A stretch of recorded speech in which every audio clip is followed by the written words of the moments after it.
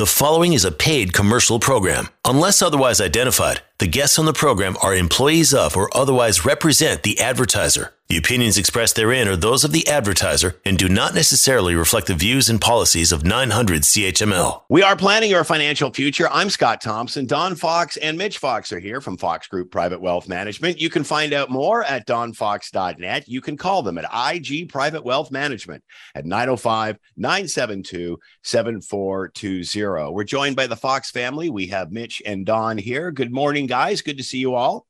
Good to see you, Scott. Morning, Mitch. Morning, Scott. So I think what the big news this week that was kind of confusing was the Canadian dollar seems to be going down. And what are the reasons for that? Is that tied to post-pandemic? Is it tied to the inflation we're seeing and the trouble in Europe? How come we're seeing our dollar dip? Well, I think there's a whole lot of people thinking, you know what, I'm just about to go to Vegas. I'm just about to go to Florida for the winter. I'm just about to do a vacation.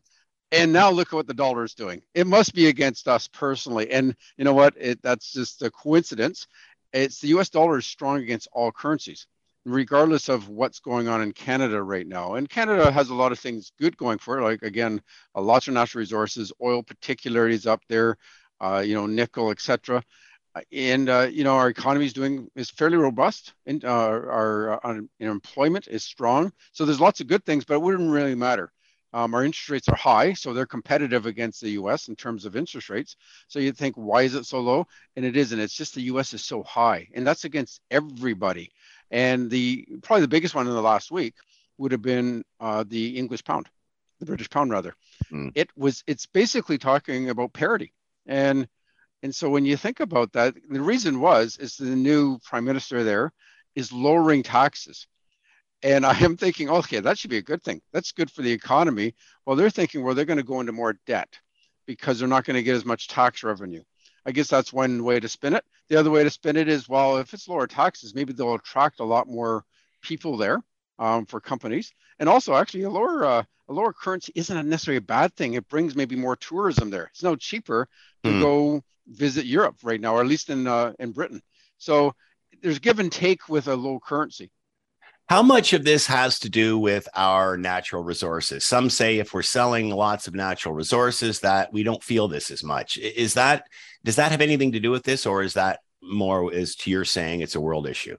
Yeah, funny enough, you'd think normally we always compared our dollar with the price of oil, and that is actually not the case right now. That line has disappeared for whatever reason.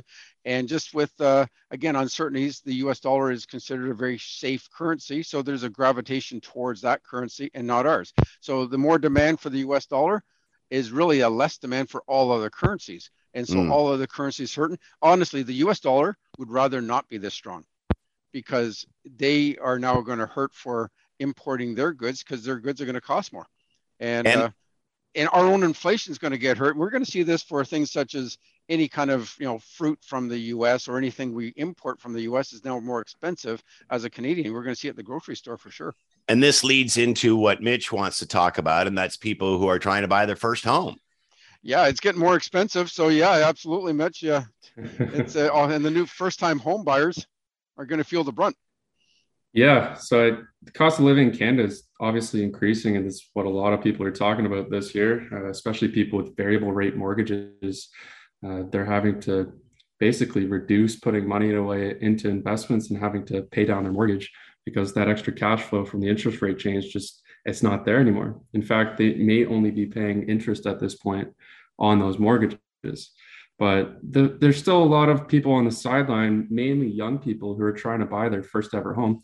And the cost of living in Ontario, Canada in general, is just growing rapidly. But the cost of homes have gone down about 10 to 20%. It really depends in what area of Ontario or Canada you're really looking. If you're looking at Burlington, Hamilton, Oakville, Waterdown, from 21 to 2022, the price has been discouraging for people who are home buyers along with any other investments this year. But if you're looking to get into the market, it could be pretty encouraging because all these houses that were $1.5, $2 million houses, some of them, I know some in Toronto are actually down to $1 million, sometimes under, and there's no bidding wars anymore. So if you're trying to get into the housing market, it's a good time, but it's also a little tougher because the mortgage rates are a lot higher now. So you have to be qualified at 5.25% for a mortgage. And I was looking around just last night, and the lowest mortgages are around low 5% for both fixed and variable mortgages. It was just last year that you could get, a lot of them were under 2%. So the cost of your mortgage is going to be significantly higher right now than it was last year. So it's a little different affordability. And the government is coming out with a product in 2023 that I think is going to be very helpful. It's going to be great for many people trying to get into the housing market. And it's called the First Home Savings Account. So it's a combination of an RSP and a TFSA. This new account is going to begin sometime in 2023. We're not exactly sure what date as of yet. We're hoping sooner rather than later because it is a great program. The program will allow anyone who's 18 years and older who has not purchased a home to open the account. The maximum annual contribution is $8,000 with the maximum lifetime amount of $40. So as I said, it works as a combination of the RSP and the TFSA. All contributions are going to be tax deductible, similar to as if you were to contribute to your RSP. So you're getting that great tax deduction by putting it into this account. But the great part about contributing to this account is the contributions, they don't take any RSP room, and you're also going to be able to take it out tax-free. So you're not going to take up $8,000 of your RSP room if you put in the maximum amount. So that RSP room that you're building as you're working is not going to be taking up to try to buy your first home. We have all of these different products now, whether it's the first-time home buyers, which I used many years ago. How do you decide which of these to use? So when they're both out, it could be pretty tricky. It really depends. Looking at this new program, I would probably suggest the First Home Savings Account, just because you're going to be able to leave that RSP room on the side and build that up when you start earning more. A lot of first-time home buyers they're relatively young, maybe mid-20s, early 30s, somewhere in that region. So typically your income is going to keep going up from there. So you're still getting the tax deduction for those years, but you can also save your RSP room for your larger earning years and really capitalize on the RSP contributions that you're going to use there. Do you think that you'll eventually see one replace the other for home ownership? So you'll keep one as obviously your savings or your registered retirement savings, and the other one, if you want to do a house, you'll just do it this way instead of that way. I could for sure see the First Home Savings Account replacing the first-time home buyers, but it will take some time because the first-time home buyers, you have to pay that back in 15th increments. So you get one grace year, so it takes 16 years to pay this back. So I can't imagine them. They might stop contributing to them, but you're still going to have to pay it back for the people that have been doing it, which has been a lot of people over the last few years. The housing market in Canada, Ontario, obviously it's gone up a ton. It's been 58%. The housing market has gone up in the last 2 years. Don? Yeah, 50 to 58% in that neighborhood. Yeah, so you don't see housing market go up that much unless there's huge demand. So a lot of them are young people trying to get into the market. A lot are flippers and investments. But that first-time home buyers plan, it probably will be phased out because this new one seems to have more advantages over it than the first-time home buyers account.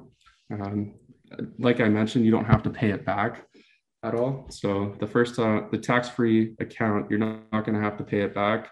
And also you can put more into this new account. You can put $40,000 into the account versus, and whatever it grows to, you can use. So if the $40,000 grows to $100,000, you can put $100,000 from that account, take it out totally tax-free, like a tax-free savings account, and put it towards a down payment. Because these down payments over the last few years have been pretty large, especially when the interest rates were low. So when the interest rates do start to go down, you'll see the housing price creep up again, and the down payments will be much larger. The RSP home buyers plan, you can only take out $35,000 no matter how much it's grown to. Right. So really at the end of the day, Mitch, this is almost a combination of an RSP because you get a tax deduction and a tax-free savings account because it grows, you take it out tax-free and there's no repayment. It's like a win-win-win. Exactly. And like you said there, it's a combination of the both. And you don't have to pay it back versus RSP home buyers. You do have to pay back.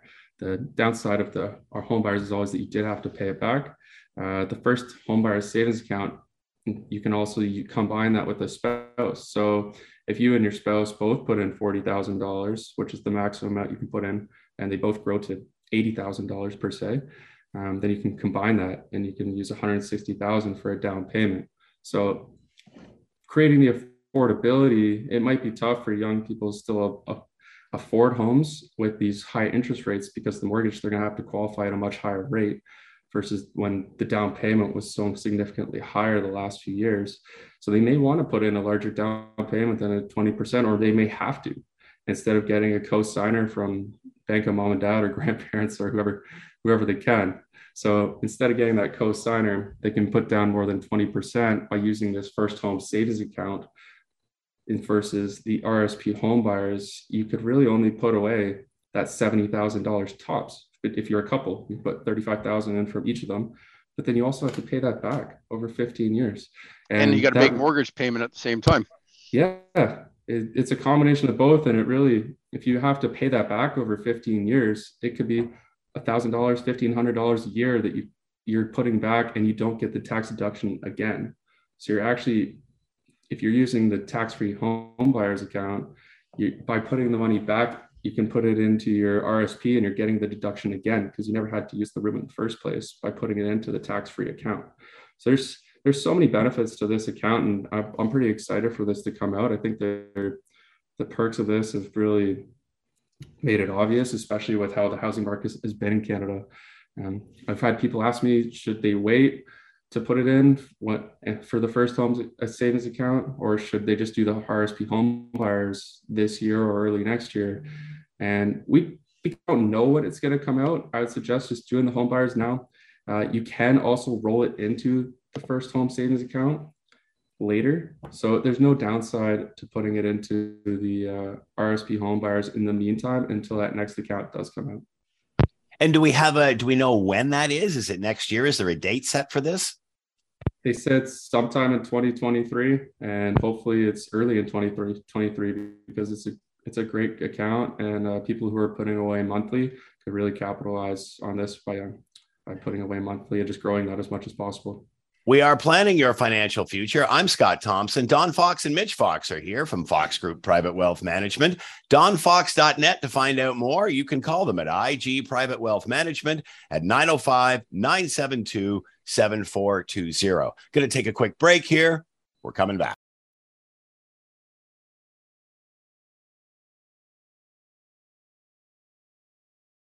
You are listening to a paid commercial program. Unless otherwise identified, the guests on the program are employees of or otherwise represent the advertiser. The opinions expressed therein are those of the advertiser and do not necessarily reflect the views and policies of 900 CHML. We are planning our financial future. I'm Scott Thompson. Don Fox and Mitch Fox are here from Fox Group Private Wealth Management. You can find out more at donfox.net. You can call them at IG Private Wealth Management at 905-972-7420.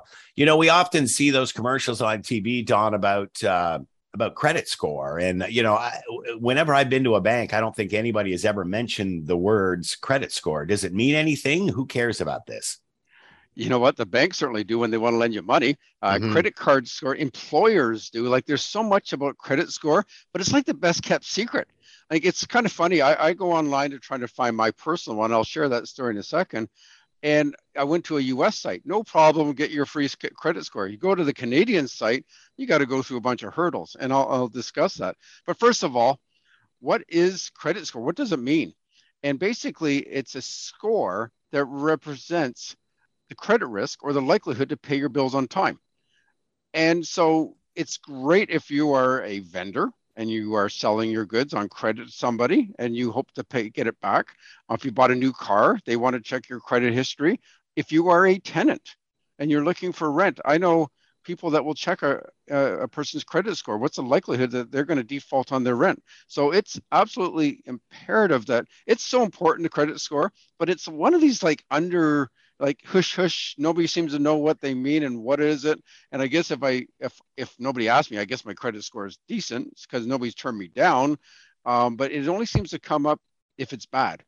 And you know what? I like to be proactive, whether it's health, whether it's credit, whether it's investing, just, and generally speaking. But this is a weird one in Canada anyway. So it is it's in a backdrop that a quagmire of this score that seems to be like a club that nobody really knows much about it. Do the banks actually talk about, like, do they go, your score is this, your score? Because I've never heard them say, here's what your score is, sir, and it should be lower or higher. They don't. I don't know. I'm sure if you asked, you might get it. But again, then they might say it's privacy, which is really bizarre because it's your own score. It's your privacy. So it is kind of funny. And there's a lot of horror stories. There's a great magazine called The Walrus, Canadian magazine, and it had a whole thing on credit scores and kind of horror stories. And there's a person from Ontario, and unfortunately the husband passed away. And so she wanted to, sell the house that they were living in and get a new house, which would involve getting a new mortgage. Well, she went to go through this to apply for a new mortgage first, get a pre-approval. She couldn't get one. Her credit score was basically zero. And they looked into this and said, why is that? You have no credit score, zero. And so, well, why is this? Well, what happened is instead of basically, unfortunately, when the husband passed away, they canceled her history, not his. Very simple. This should be a no problem. Here's a death certificate. Let's change this. Well, that seems common sense, but it took 2 years to get the score back. And this lady was extremely meticulous in giving all the information, other than driving to Burlington, and I believe it's TransUnion in Burlington, that she was a 2-hour drive. She didn't do that. But other than that, she was doing everything. Still took 2 years. And so she couldn't get a new mortgage. So it limited her life by not having this credit score. So basically, at the end of the day, they do make errors. There's a lot of transactions that take place. There's still humans involved in sending information. And as soon as there's, any kind of humans entering data, there's always going to be that chance. In fact, in the US, it turns out that 1/3 in the US have false information on their credit report. 1/3. So, you know what? You're sitting there with 3 people. One of you 3's got wrong information on your credit score in the US. Now, in Ontario, because it seems to be more difficult, they find an error every week. And that's only because people have actually checked. I actually don't even know anybody that checks. So let's say 1 out of 100 actually check. Well, that means there's way more than 1 error per week in the credit bureau or in your credit score, whoever's keeping track. My guess is that unless you've been turned down or you're having problems, you're probably not going to check. Generally speaking, absolutely. And I only checked this week because I wanted to talk about this. And I wanted to say, what is the process of checking my credit score? So let's just backtrack a little bit on how this even started. How did credit score even come into being? And basically, England was the birthplace of the credit reporting, happened in 1803. And basically, kind of interesting, tailors who made suits would get together and swap information about customers and say, well, that guy, he still owes me money. And they would do this as a kind of an ad hoc kind of way of gathering credit history on different customers. Well, then they came up with basically a publication about this. And this publication was quite interesting in 1826. It was called, this is the name of the publication, Society of Guardians for Protection of Transment Against Swindlers, Sharpers, and Other Fraudulent People. So they end up they shortened that to Manchester Guardian Society. So it was a secret society back then. Okay. And what a name. I don't even know what a sharper is, actually. Swindler, yes. And fraudulent people, but I guess sharper something in 1826 must meant something. 1841, it came across over the New York Mercantile Agency, and it formed this customers basically for people, and they would charge a fee. And they would create some information, credit history for people. And that was really quite interesting because they would collect everything. If you're married, What school did you go to? What church did you go to? How often you went to church? Did you have a problem with alcohol? And there was also a lot of racial profiling at that time. And so it was, stuff that they should not have been able to get to. And this is, thankfully, we are not in 1841 now, because it was certainly a white man's society or white woman's society, and probably man to be actually the case. I don't even know if women could get credit back then. So yes, things have changed. And now in 1937, credit reports started to help police officers find criminals using the credit reports and thinking, okay, and they check people based on following the money. And that today is still being used. Following the money has found many criminals. And Canada is kind of interesting. In the late 1800s, Hudson Bay moved its fur trade from the barter system to the cash-based system. And so then they needed to find out, are these people going to pay me money? And they finally started opening up department stores, which then started their own credit card. So lots of history on a credit report. And then finally in 1899, Equifax started. In Canada, it was the early 1900s, moved to Canada. And TransUnion came in 1968. In Canada, it moved to Canada, or has offices in Canada, in 1989. So it's actually quite new. But, depending on, in Equifax, the average score is 667. It seemed to be different because that would be actually a poor score under the TransUnion one. It's basically a predictive model of behavior, and it creates a ton of information, gathers a lot of ton, weighs this information, and makes a logarithm, if you will, to create a credit score. And it's a constantly moving score. And it goes through your credit history. It keeps track. It's like Big Brother keeping track of your payments. And there's many different versions of this. It's quite complicated. At the end of the day, it seems to be easier to bring your score down than it is to bring your score up. Okay. To me, it's kind of like a golf game. If you're sitting there and you have a bunch of pars and everything's going good, and then you have just one horrible hole and it's a quadruple bogey and it blows your whole game. That's kind of like the credit score. So if you, and correct me if I'm wrong here, but if you're a person who lives within their means, pays all their bills on time, pays off their credit cards on time, all of that sort of stuff, are you just to assume your credit score is fine or is good? You should assume it. This is where it's nice to check, because there is mistakes being made. And a perfect example, if there's a similar name. So in this one example, Mervyn Smith went to get a credit card. Unfortunately, Marvin Smith had a bad credit rating. And his credit rating went on to Mervyn Smith, and which messed up his, so he couldn't qualify for a credit card. So he had to go through all the hoops to change the name. And it was kind of fun. Like, again, there is error. So this is why it's important to even just check, because you don't know. It's just nice to know. So there's lots of things that affect your credit score. And like I said, it changes a lot. At the end of the day, I went through it myself. So I thought, well, you know what? I'm going to try how hard can it be to find my own credit score? So first thing, I just Google it. And it got me to a US site. And then I realized, okay, it's free. It seems to be pretty easy. You hear them advertised on some of the US stations a lot, get your credit score. So I thought this should be a no-brainer.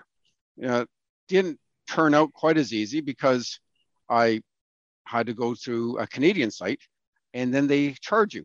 Well, they didn't actually tell me how much it would cost. And Equifax said that they were going to send me it by mail in 7 days.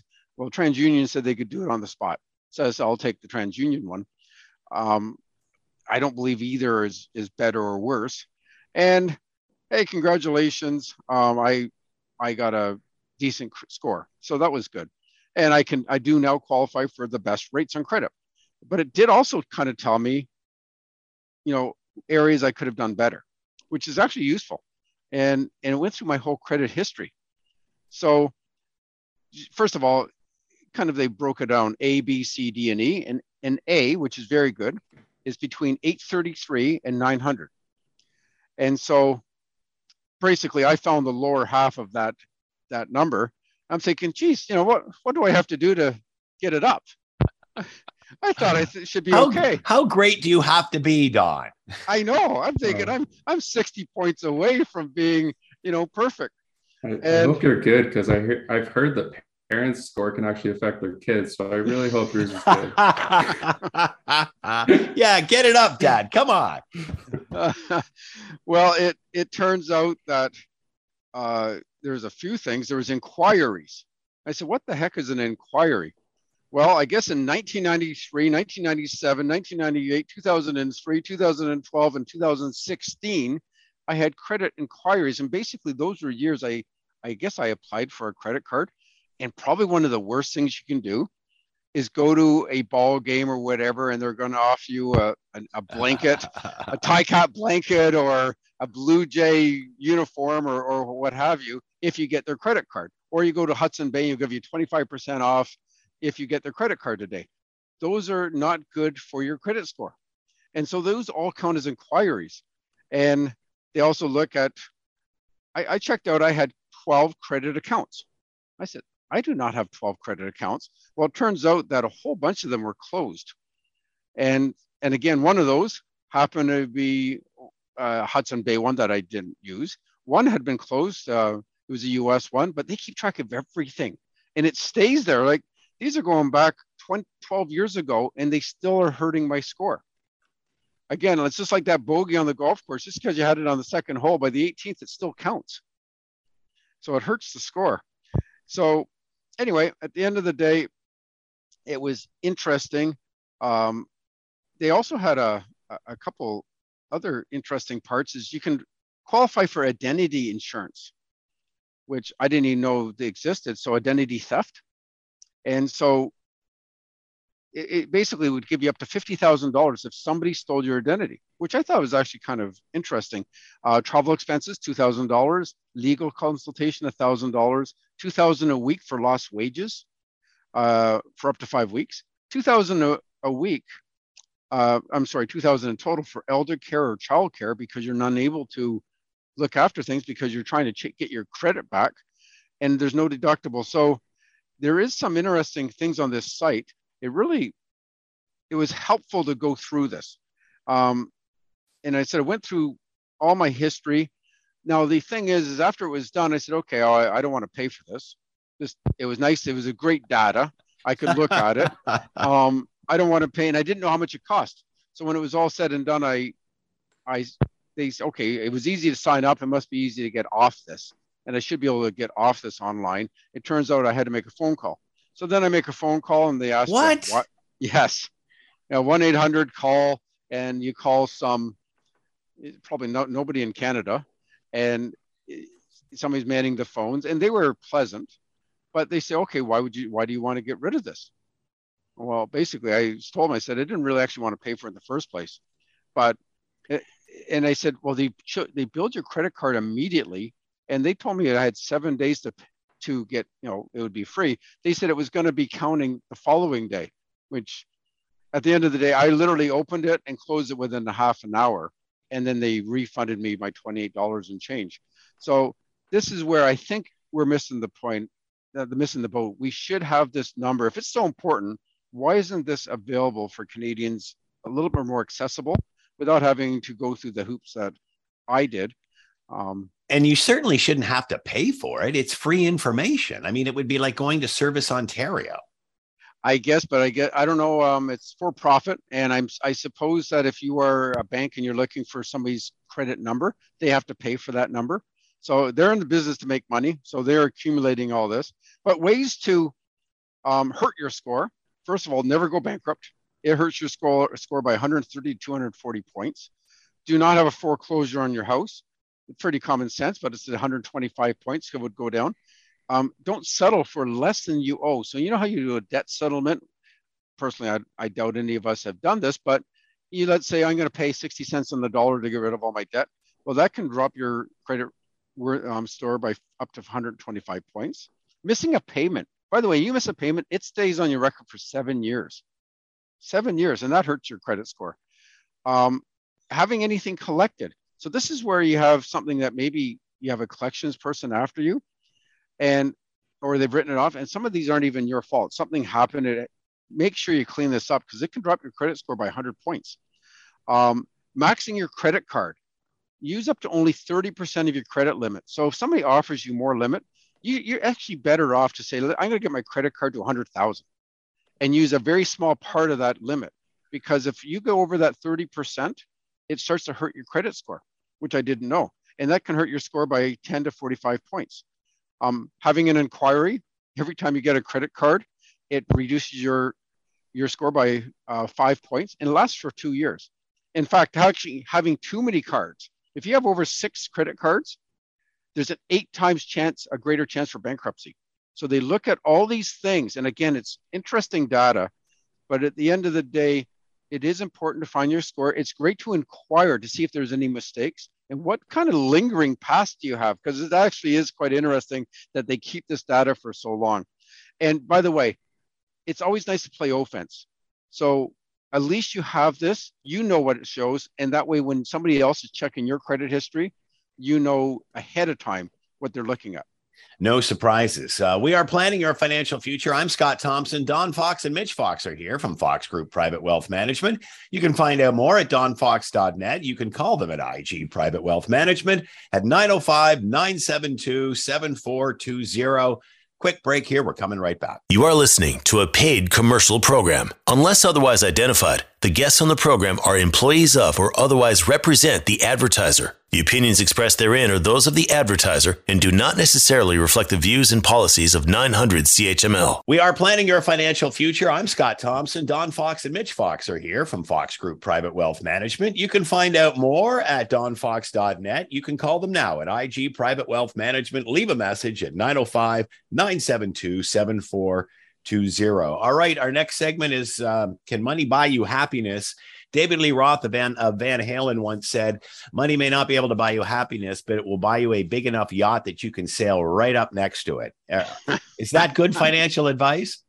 The yacht part, I guess if you have enough, that's a great thing. But I always like other people's yachts, personally. You're gonna get that luxury. You're gonna get that new luxury tax. That's right. The new tax. Yeah, that's again why I'd like other people's yachts. Yeah, exactly, Scott. You can pay the tax. Yeah, that's it. Well, most personal finance advice revolves around how to accumulate and manage money, but there's a little bit of discrepancy on insight on how, when, and what to spend it on. But having a plan to dispose of your dollars throughout your lifetime is as important as saving for them in the first place. To make things more complicated, there are purchases that will increase your joy and even more that will diminish it. There's actually a study that's put out that if you make over 95,000, that's kind of peak happiness for a lot of people. And if you get too much money, it actually decreases your happiness because you don't know what to do with it. Right? Unless Scott's getting a yacht, then we know what to do. Sail on Scott's yacht. Yeah, exactly. So can money buy you happiness? Yes, it definitely can, but only if you spend it on the right things. Here are a few things that you won't regret spending it on. The first thing is financial security. So unsurprisingly, the best immediate use of money is to reduce your financial stress. Things like saving an emergency fund, putting money away for retirement, and paying down debt are all great ways to use your money. Sounds so boring, though. It's so boring, but I mean, the ease of your mind, you don't have to worry about spending that extra money on your gas for your yacht, apparently. You know what? Because there's nothing better than peace of mind, and there's nothing worse than regret and that's called buyer's remorse when you spend it on something you probably shouldn't have. Exactly. And making sure you have a financial planner that is doing full comprehensive plans with you it's very important. Having a proper financial plan really creates that inner peace of mind that you're taking care of. You can spend money on things that you really enjoy doing, whatever that may be. Without a proper financial plan, you're just guessing how much you can spend and still be financially secure in the future when you need to be for retirement, health concerns, retirement homes, any of that. So making sure you know how much you can spend now for the peace of mind that you're going to be okay later creates happiness now. Convenience and comfort is another thing. Spending on items or services that make your life easier or more comfortable is almost always a good way to use your dollars. You can take this step a little further and splurge on luxury products or service if your budget allows, but for the most part, biggest benefit is realized in relieving discomfort rather than ensuring the most incredible experience possible. So one that really came up as one of the most voted ones for this category was actually your cleaning services. So people get kind of crucified a little bit and a little judgment here and there for having cleaning services for their homes, but it really gives you that convenience and comfort that, okay, well, this frees up time. Time is very valuable. You're going to pay for that time. So above all else, you're not going to have to clean, which also adds a little stress to your body. And it's going to create more time for the things that you actually have to do. Hobbies and passions, it's no surprise that spending on your hobbies and passions is most likely to deliver the biggest bang for your buck in terms of happiness. But ironically, these seem to be the area where we tend to neglect the most. Often it's because of lack of time more than a lack of money, especially if you have a good planner and you go through everything you want to accomplish. If you want to, what you want to do in retirement, but also what you want to do now, so that you're putting money away now, so that you can do exactly what you want to do during retirement, whatever that may be, because everyone's different. Any purchase that does not fit in any of these categories is likely to leave you with buyer's remorse, as you mentioned above. Any purchase that threatens the above is likely to make you downright miserable. So if you're spending too much, you're going to be stressed out all the time that, okay, well, what about later? What about later? But if you're not spending enough on your happiness now, you'll probably regret not spending it when you're older.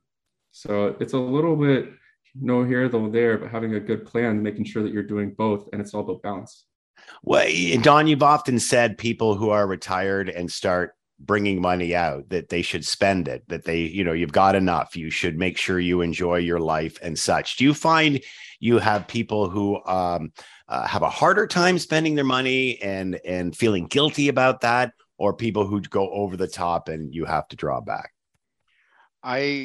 Totally the first one, Scott. Most of our clients are ones that were very good savers, and they put money away, and it's so hard to turn that tap from a savings mode to a spending mode. And it's almost like, okay, and I remember having a conversation with somebody who says, okay, you deserve this. You deserve this golf membership. You deserve this trip. You deserve whatever it might be, because you've done all the steps to enjoy this money and no regrets, no guilt, and you're able to do it. You can afford it, and etc. So again, part of a good financial planner is not only the savings part, but also throwing a spending plan in place to make sure that they maximize their fun. And that's really, at the end of the day, what money's all about. It's fun, right? That's what you're saving for, those golden years. And then once you get it, you got to be able to spend it. We are planning your financial future. I'm Scott Thompson. Don Fox, Mitch Fox are here from Fox Group Private Wealth Management. You can find out more at donfox.net. You can call them at IG Private Wealth Management at 905-972-7420. Going to take a quick break here. We're coming back. You are listening to a paid commercial program. Unless otherwise identified, the guests on the program are employees of or otherwise represent the advertiser. The opinions expressed therein are those of the advertiser and do not necessarily reflect the views and policies of 900 CHML. We are planning your financial future. I'm Scott Thompson. Don Fox and Mitch Fox are here from Fox Group Private Wealth Management. You can find out more at donfox.net. You can call them at IG Private Wealth Management at 905-972-7420. All right, we're going to sum all of this stuff up and try to get everybody to understand all their own plans and how does this all come together, Don? Yeah, and it really starts with financial literacy. And that's the first step. Now, again, a good financial planner, and you mentioned off air, what type of clients do we work with? Well, we have some very extremely good financial literate clients, accountants that work with us all the time, people that are say on that side, they're working with money. And so this is not, but then they still want to have a planner, because just because you work with it and understand the rules doesn't mean you're actually doing everything and having a good plan. And then, of course, investing it properly. And also getting an objective view of all of this, a second set of eyes. That's an extremely good point, because you're often too close to it. And it's a very emotional money. And we do have to step back to make sound decisions that aren't biased. That can either hurt you or help you. But again, they're often biased. And then again, it's sometimes like there's a husband and wife have two different views or two partners. And it's like, okay, an objective view on this is my opinion. And that way, no, but it causes less stress because now they're asking an expert what they should do. So yeah, financial literacy is extremely important. And now it's kind of interesting. The average age of a financial planner in Canada is 56. I'm actually 3 years above the average age.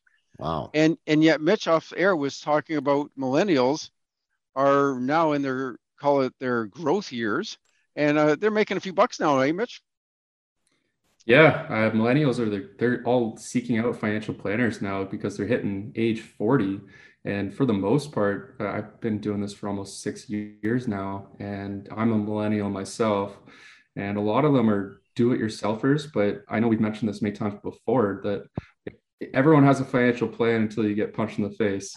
And right now, people are getting punched in the face repeatedly in different spots. So a lot of millennials are seeking out professional advice as their salaries are growing about 23% last year. So can I ask a question that's probably going to end the show in a fight? But what is the difference between planning for a millennial, planning for the generation before the millennials, or the boomers? I mean, what's the attitude? What's the tone? Yeah, I at the end of the day, people want to accomplish goals. And they all have different goals. And so our job is to say, okay, what is your long-term financial objectives? And they change based on their ages and their priorities change. And estate plans start to matter when you get older, but just trying to save money from the government, because these millennials are thinking, oh, wow, I was all for whoever is in office I elected, but now my taxes are so high and I didn't really want to pay $30,000 in income tax. So now it's like, how do I avoid doing this? And now they're starting to see the financial side because their incomes are a lot higher.